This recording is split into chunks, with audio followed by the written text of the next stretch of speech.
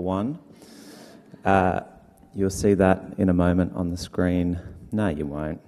We just had a bit of a projector issue, but don't tell anyone. Mark chapter 1, because the projector's out, this is called a Bible. You can pull that out. You'll find it in there. Mark chapter 1. The beginning of the good news about Jesus the Messiah, as it is written in Isaiah the prophet. I will send my messenger ahead of you who will prepare your way. A voice of one calling in the wilderness. Prepare the way for the Lord. Make straight paths for him. And so John the Baptist appeared in the wilderness preaching a baptism of repentance for the forgiveness of sins. The whole Judean countryside and all the people of Jerusalem went out to him. Confessing their sins, they were baptized by him in the Jordan River. John wore clothing made from camel's hair with a leather belt around his waist, and he ate locusts and wild honey. And this was his message. After me comes one more powerful than I, the thongs of whose sandals I am not worthy to stoop down and untie. I baptize you with water, but he will baptize you with the Holy Spirit. At that time, Jesus came from Nazareth in Galilee and was baptized by John in the Jordan. Just as Jesus was coming up out of the water, he saw heaven being torn open and the Spirit descending on him like a dove. And a voice came from heaven, "You are my Son, whom I love. With you I am well pleased." At once the Spirit sent him out into the wilderness, and he was in the wilderness for 40 days being tempted by Satan. He was with the wild animals, and angels attended him. After John was put in prison, Jesus went into Galilee, proclaiming the good news of God. The time has come, he said. The kingdom of God has come near. Repent and believe the good news. Well, what we've just heard is from a book called The Gospel. It's really just an account, a historic account, one of 4, written to teach us about the life and the death and the meaning of the life and the death of Jesus. And so over the next few weeks, we're going to start to unpack that and say, what can we learn about God from this? And what can we learn about ourselves from this? How can we connect with God? And how can we learn to live a really great life? So that's what we're going to be thinking about. And this morning, we're going to start off by, I want to ask you a question. And the question is this. Turn to the person next to you. Oh, what's going on here? Turn to the person next to you, or somebody you don't know, or somebody you do know, and ask and share with them, what's the best news you have ever received? What's the best news? Or maybe a very good bit of news. Just a really great bit of news that you've heard from someone. Go. Okay, so if you feel like you want to share the bit of news that you heard from your friend or one that you want to share with the group, Jono's got a mic. He's going to come round and share with the group. What's some really great bits of news that you've received? Stick your hand up and Jono will bring a mic round and we can all be blessed by hearing your great news. Go. It's an easy one. There's when we found out we were pregnant with Finn. Woo! But it took us like 7 years to get, have that baby in there. It wasn't quick. So, yeah. Great news. Not 9 months. 7 years. No, 7 years. Awesome. Okay, well, that's a great bit of news after 7 years of trying to get pregnant. You're finally pregnant. Okay, what are the great bits of news that you've heard over the years? There we go.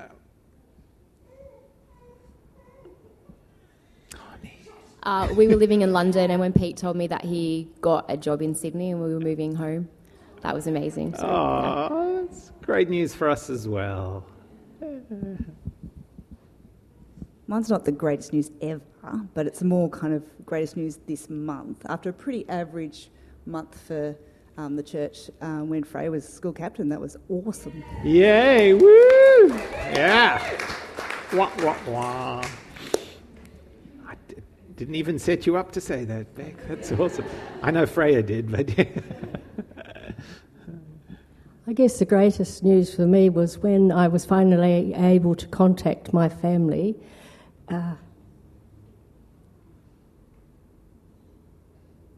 Because I had survived the Christchurch earthquake. Oh, wow. Yeah, amazing. Huh.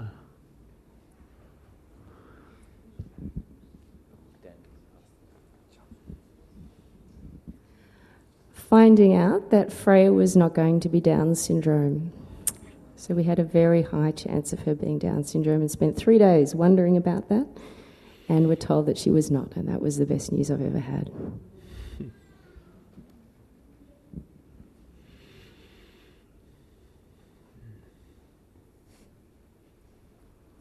Gee, I'm getting my steps up. Go on, Luke.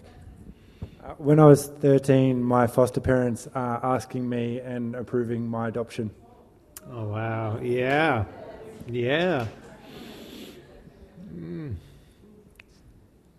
If we're celebrating Freya going to be captain, just for everybody's knowledge, Grace Kiefer is going to be vice captain of her school. Woo, so we've that's got good 2 news. captains, vice captains. She's in charge of discipline, I gather.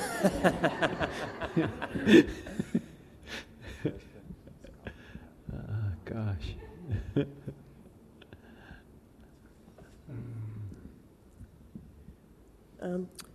When Bea was recently unwell and I was checking up on her about her homecoming, I was really thrilled for her that one of her sons had arrived from overseas unannounced to take her home from hospital. I thought that was great news. That is.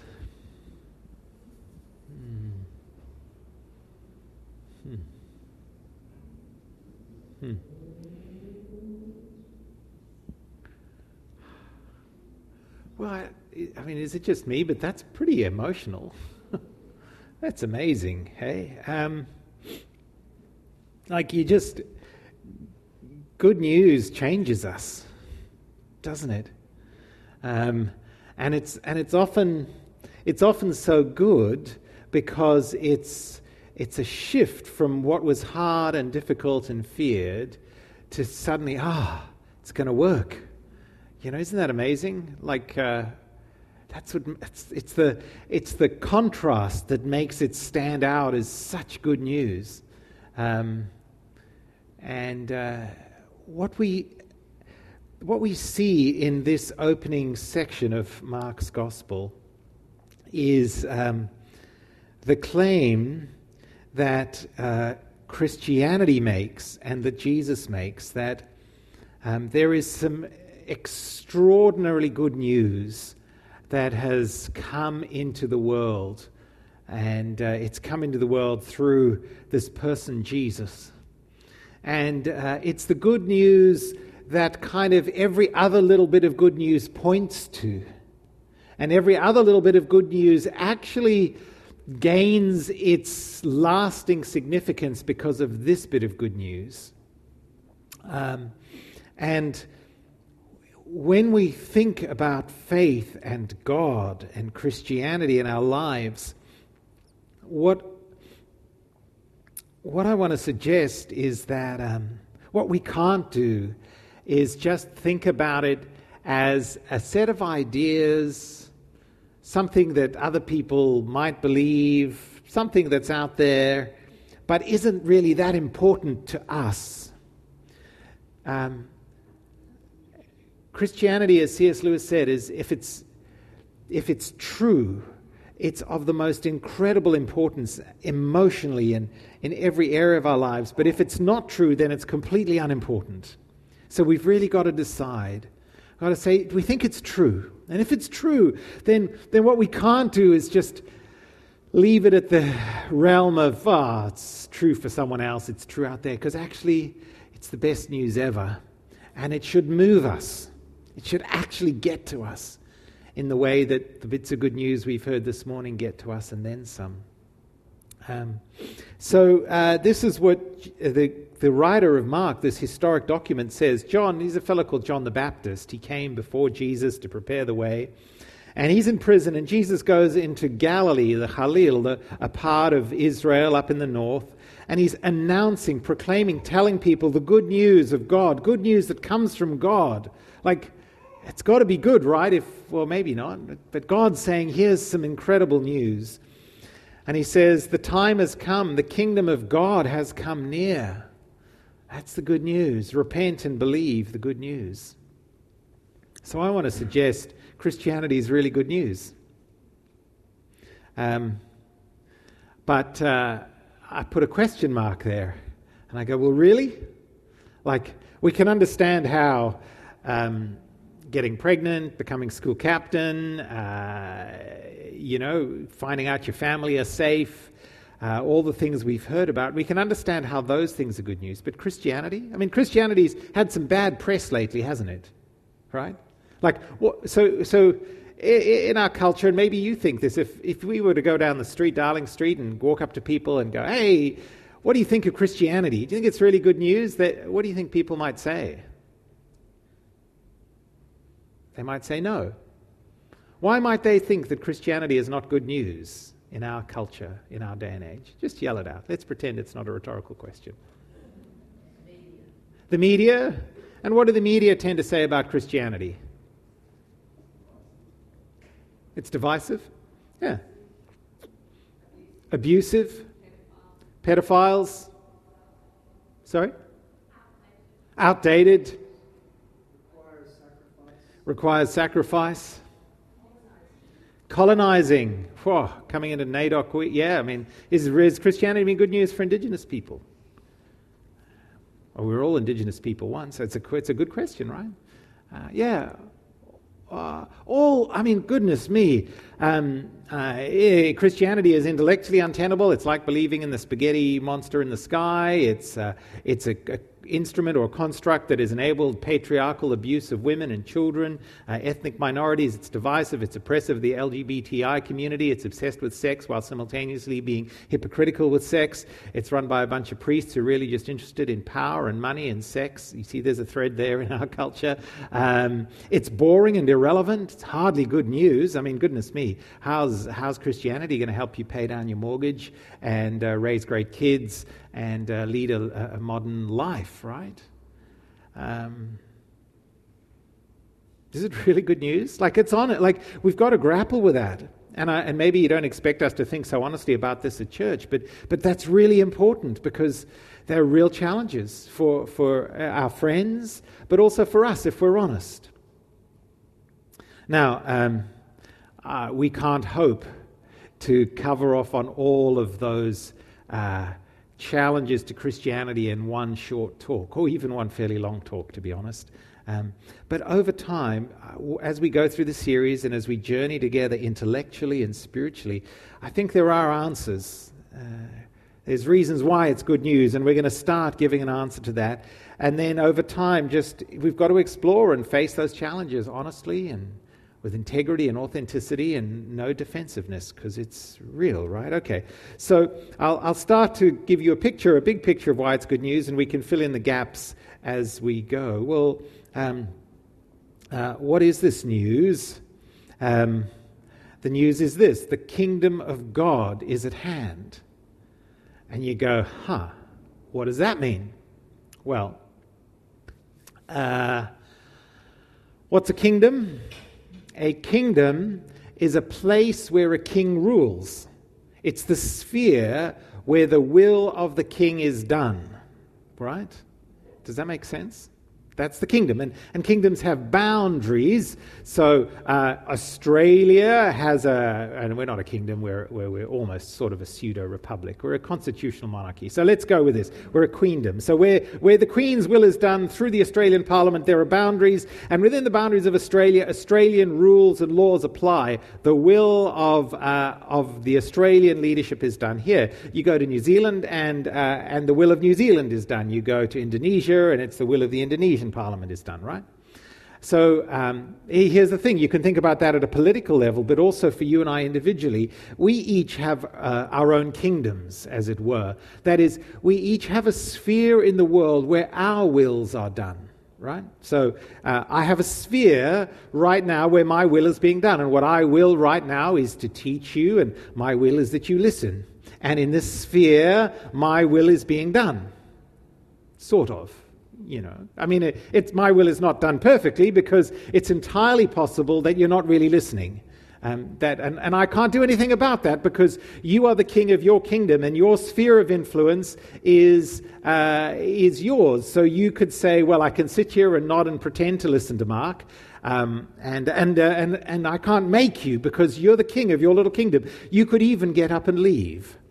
And I could try and restrain you. I could run down and extend my will over yours by crash tackling you and holding you down and getting my Bible and beating you over the head to make sure you really listened.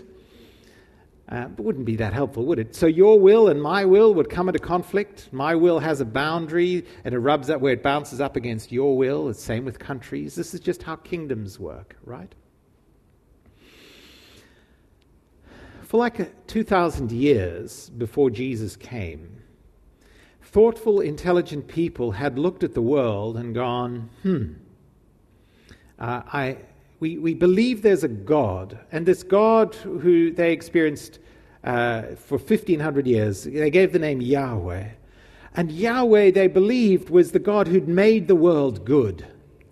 And Yahweh was the God who had promised that this world would be a place where human beings could flourish and where everything would work.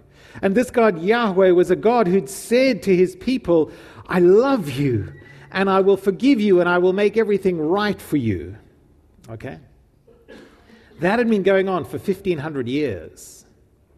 And for 1,500 years, what do you reckon people's experience of God was? Well, they'd look around and they'd go, doesn't seem like there's a lot of evidence of God's will being done here. There's a lot of evidence of human wills being done. There's genocides and destructions and famines and, all kinds of evil and theft and gossip and human relationships falling apart. And the most religious amongst them would go, well, where's God in this? And here's what made it worse in their experience. For 1,500 years, they'd been listening to God tell them what to do. And for 1,500 years, they'd been going, well, I want you to be God. I want your kingdom to come kind of for other people to make my life easier. But I don't really want to have to do what you want me to do. I just want you to sort out everyone else, right? Isn't that a very human idea? Like, just you go fix everyone else up, God, and just leave me to do what I want to do. So for 1,500 years, well, what do I do when I just do my will and there's very little evidence of God's kingdom? And they were looking forward to that because, you know what? We all know, don't we, that the world doesn't work very well when it's just up to us. This is not a new thought. And they knew this. And so they were longing for the time when God would show up and fix the world. They were longing for 1,500 years for God to show up and for his kingdom to come, his will to be done, for God to actually come and fix up the mess of the world. And what we have in Mark chapter 1, which is the central claim of Christianity, which is the thing we have to grapple with, more important than any other thing in our journey of faith, is this claim that in Jesus of Nazareth, the Creator God, Yahweh, had actually showed up in time, in space, in this place, in Israel, and had stepped onto the stage of human history. And in Jesus, God was bringing the will of God, his kingdom, his sphere of influence, right into the middle of our experience. And was doing it in a way that wouldn't kill us or crush us, right? This is not the equivalent of God crash tackling us as we try to leave.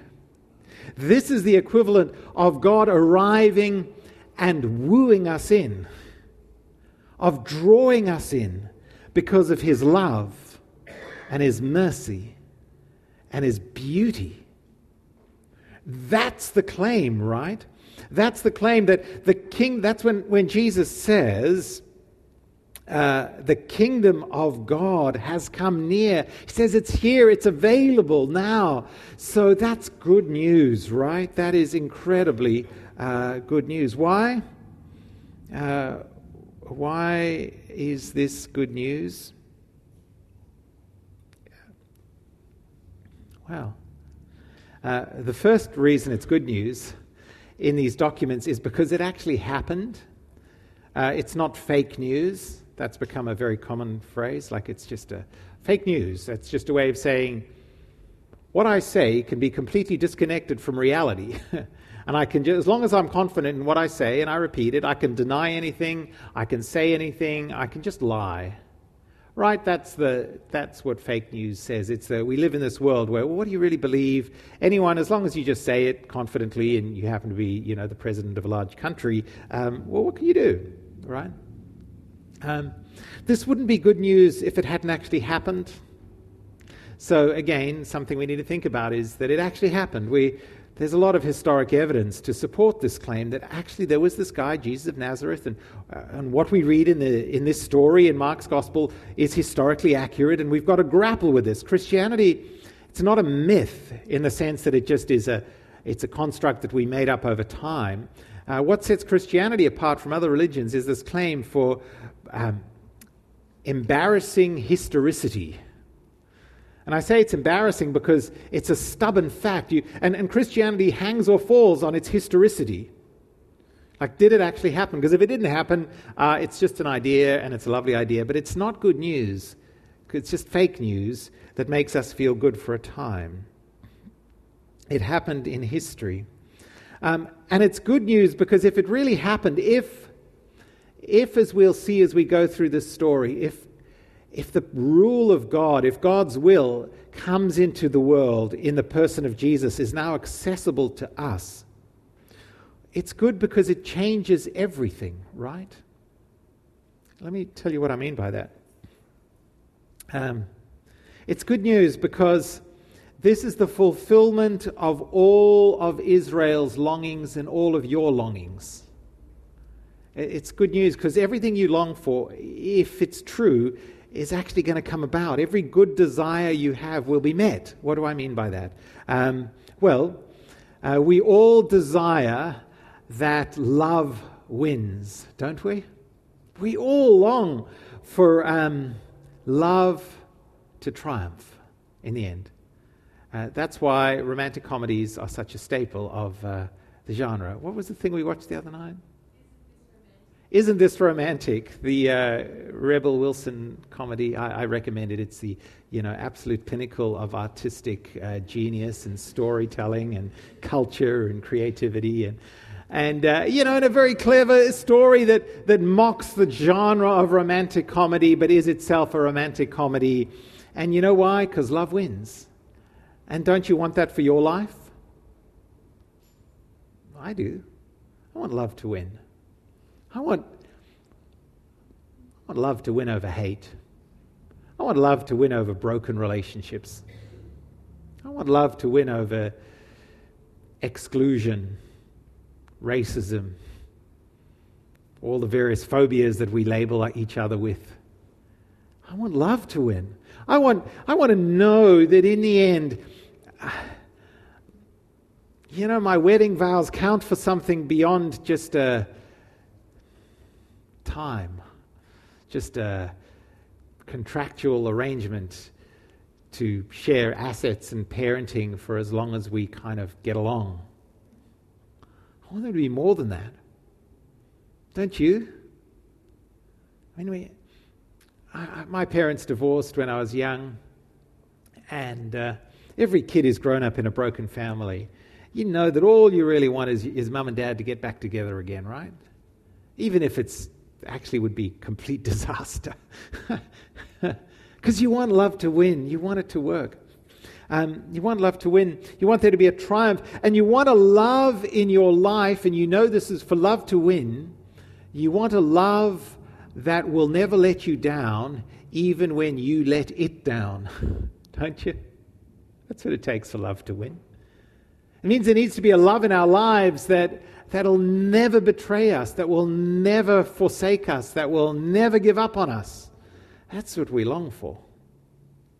And Mark 1 verse 15 says, as we'll unpack through the gospel, that that this kingdom of God is good news because we see exactly that kind of love come into the world. And we'll think about that as the weeks go on. We also, it's good news because this kingdom of God changes everything, because we don't just want love to win, we want justice to win as well, don't we? Like we want the good guys to win. We want there to be a triumph of justice over injustice. We don't want evil to go unpunished. We don't want people to end up just being oppressed and miserable, and the poor downtrodden, and the oppressors to live and grow old and die peacefully and comfortably in luxury, surrounded by their families and loved ones, getting away with what they've done wrong. We don't want that, do we? I don't want that. I want justice to triumph. And the problem is, of course, that outside of God, it's very hard to imagine justice really triumphing, isn't it? So we have a very good, well-functioning justice system here in Australia, don't we? Have any of you ever had to go through the justice system as a complainant or a defendant? No, don't stick your hand up. That could be embarrassing. Either way. I have a very good friend who's a lawyer, and when we talk about this, he will make the comment that the justice system is not at all about justice. The justice system, when it works well, is the best we can get to sort of approximate justice. Our justice system, as good as it is, helps us move towards justice. But you speak to anyone who's in the system and you go, it's not guaranteed to provide perfect justice, is it? Like, how do you ever really know? How do you bring justice for historic child sexual abuse cases in our justice system? That's really, how do you do that? How do you disentangle claims that in the Me Too era? How do you find justice? If someone in the 1970s claims that their housemate assaulted them, how does the justice system actually solve that? How do you find justice for 42 million people kept in some form of modern-day slavery today? It's hard, right? I don't know. How do if you've got more than one kid, and you're a parent of more than one kid, you will know how hard it is for you to come up with just solutions to the petty squabbles that happen around your kitchen table, right? Forget about the big issues of modern-day slavery. Just bringing justice around the kitchen table is really hard. I don't know, who said what? Who started it? Who knows? How did you... And I know in our family it's always Oliver, isn't it, Freya? Yeah, it's always Oliver. That's right. Yeah, all the time. Who knows? But in our heart of hearts, we long for the right thing to be done. And you know what? Mark's Gospel says the kingdom of God is a place of justice where what is right will be done. And that's good news, I think, if it's true. And it's a triumph. Final thing, it's a triumph of love, triumph of justice, but it's a triumph of order over chaos, of shalom or peace over war, of wholeness over disintegration. And that matters a lot. As we look through Mark's Gospel, what we'll see is that the kingdom of God means that God is undoing or reversing the forces of entropy and chaos and decay in the world, which unpick and unravel every part of our human existence. And that's good news. It's really good news. Because here's the thing. After about 16, what do we discover about ourselves? It's all downhill. Maybe 23 when your frontal lobe's fully developed. Maybe 40 if you're a bloke and your frontal lobe finally develops then, But you know what happens, right? Is all this energy goes into getting us to this point, and then the rest of life, there's an unraveling. And you all know, I mean, I like playing squash, and I can tell my age on the squash court. Actually, where I really tell my age is how long it takes me to recover from a game afterwards. So, I have a hard game, and then when I was younger, I'd bounce back and I could play again the next day. Now I'm hobbling around for about a week. And I know in a decade time I'll be hobbling around for 2 weeks. And then eventually I won't even be able to hobble onto the court. And that's life. It's true of every relationship. Chaos, the unraveling, the unwinding of life comes into every relationship as well, doesn't it? I mean, this is the exquisite cruelty of relationships in this world. Many years ago, I went to the bedside of a man in our church who was dying. And his wife had died about 2 years before. And we were down in Melbourne, and I sat with him, and I held his hand, and we prayed, and he was in his mid-90s. And he said, we were married 72 years. And he looked at me with tears, with tears running down his eyes, and he said, and I just miss her so. And then he died. And that's what happens in this world. Time unpicks and unravels the good and the true and the beautiful. And that's not right, is it? We know that's not the way it should be. And the good news of the kingdom of God, if it's true, Mark 1 verse 15 says, the kingdom is here. And what the kingdom means is God re-raveling, God weaving back together everything that time and disease and evil pulls apart. The kingdom of God is good news because it means that in fact death is not the end. Death, which is the ultimate pulling apart of order and of wholeness and of life itself. Even that itself, that great enemy death, the kingdom of God, Mark's gospel will tell us, that is overcome and undone. And so life gets rewoven. And order and shalom and healing and flourishing comes into our world and is made accessible to each and every one of us. And that's really, really good news. That's really, really good news for all of us. So, the kingdom of God's really good news because it means love triumphs, justice triumphs, and shalom, wholeness, life itself triumphs. Ah, is that good? I think it's amazing. I think it's amazing. So, what should we do with this? What do you do? Well, Jesus says this, repent and believe. And now if you're not particularly religious, you go, oh, repent, here we go. Horsehair shirts, flogging, how to be miserable. No.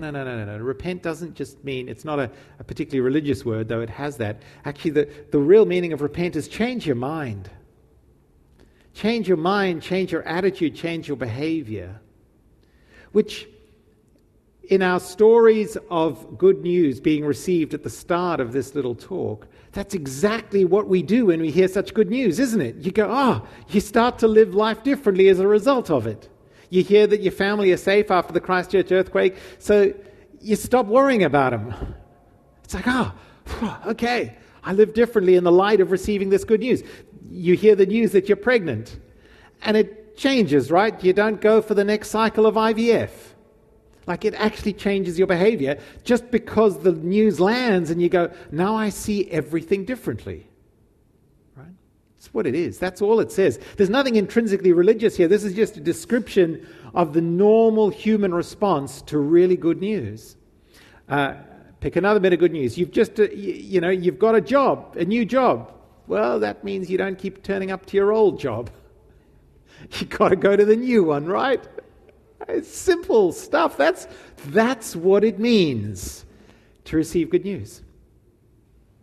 And so we need to repent, we need to change our minds, and we need to believe. So it's we change our minds and we believe, and that's important because if you don't believe the good news, you're not going to change your behavior, are you? Like, you actually need to think it's true.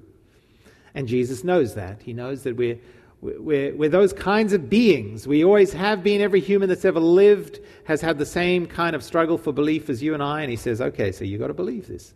You know, think it's true, right? And it's important. It's not easy, but it's important. I sometimes put it like this. I think the kingdom of God is this story, and I don't know where. This is the kind of story we'd want to be true, even if we weren't sure that it was right now. Is that right? Like, you go, yeah, that's. I hope that's the way life works. And you know what? Here at church, we are committed to trying to help all of us on this journey of figuring out, is this actually true? And don't just, you can't just take my word for it. It's far too important for that. You've got to think about it yourself. And you've got to go on a spiritual journey yourself to go, do I believe it? Does it make sense? Is it livable? Does it explain the data of life? Is there historic evidence for this?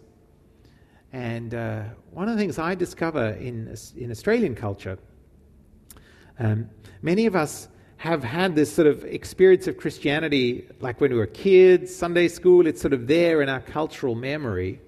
And so because we encountered it as kids in our cultural memory, maybe Bible stories or scripture at school, we sort of stopped thinking about it then, and then we've grown older, and now we think about the rest of the world as adults, but maybe we haven't thought about Christianity with our adult brains fully engaged in the way we think about other stuff. So it's important to think about Christianity in that way. And we have a tool here, a little course we have a range of ways to help us. So every Sunday we have talks like this in church like this. This is really designed to help each of us in increasing measure grapple with, is this true? Is it really good news? And how does our behavior change as a result of it? It's really very simple. Like, just that's all we do. Connect with God, learn to live a great life. Think about, is this true? Is it good news? And if so, how does it change everything? And it's really just that every week, right? It's pretty simple. But we also run programs and courses to help. So we run a little thing called Alpha. And I just wanted to get Jen to come up. Jen Haddad has been running our latest. Do you want to grab the microphone from... and just to give you a sense of what Alpha's like, I just wanted to ask Jen some questions, because Alpha's a great program to help people think and explore exactly these sorts of questions. So Jen, welcome. You need to put the microphone in front. Thank you. That's just, in case they didn't hear you thanking me.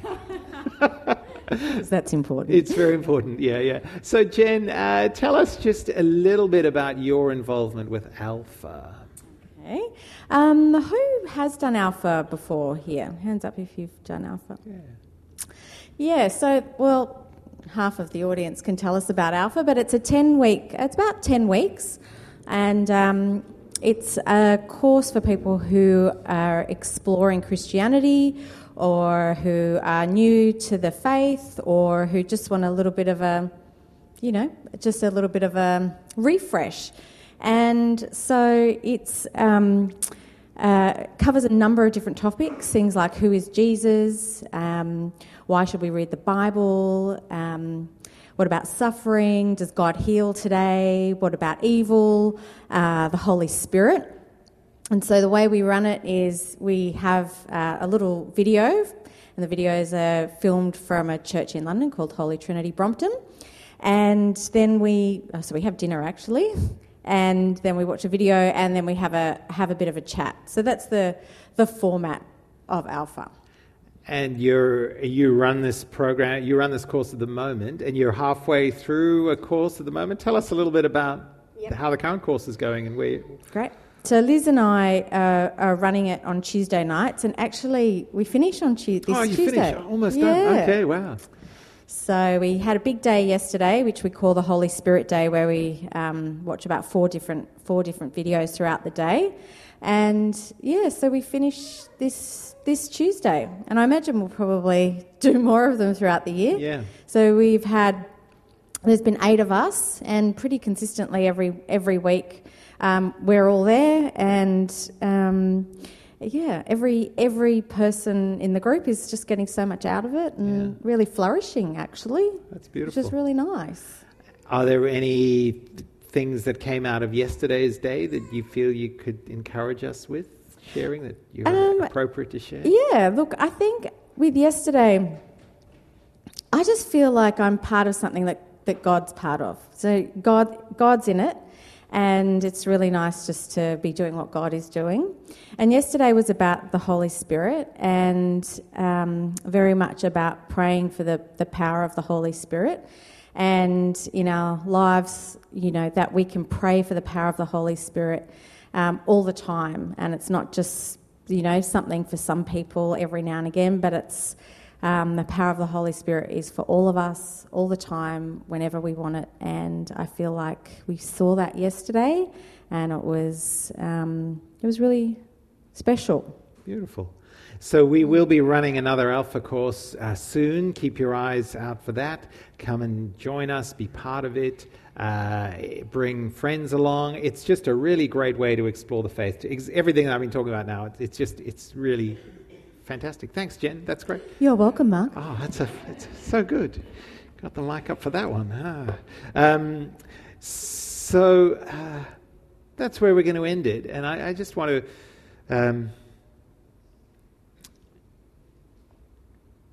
go back to where we started and say that if Christianity is true, then it changes everything. Right? It really does. It's everything we long for. Of course, if it's not true, then it's completely irrelevant. But what it can't be is just moderately important. We can't let it function like that in our lives. It really is pretty much an all or nothing thing in terms of our lived experience. So let me encourage you to lean into that and explore that and to repent and believe, to change our behavior and believe that this is the best news we have ever received. And to allow that force in our lives, Let me pray. Lord God, I pray for each of us in this room that you'll help us to believe this good news that in Jesus, the kingdom of God, the rule of God, the presence of God, the healing, love, and justice of God has broken into this world and is now accessible to us.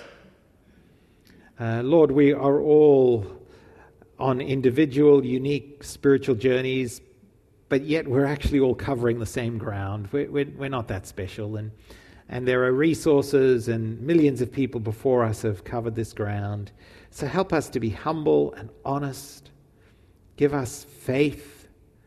Give us integrity in our journeys.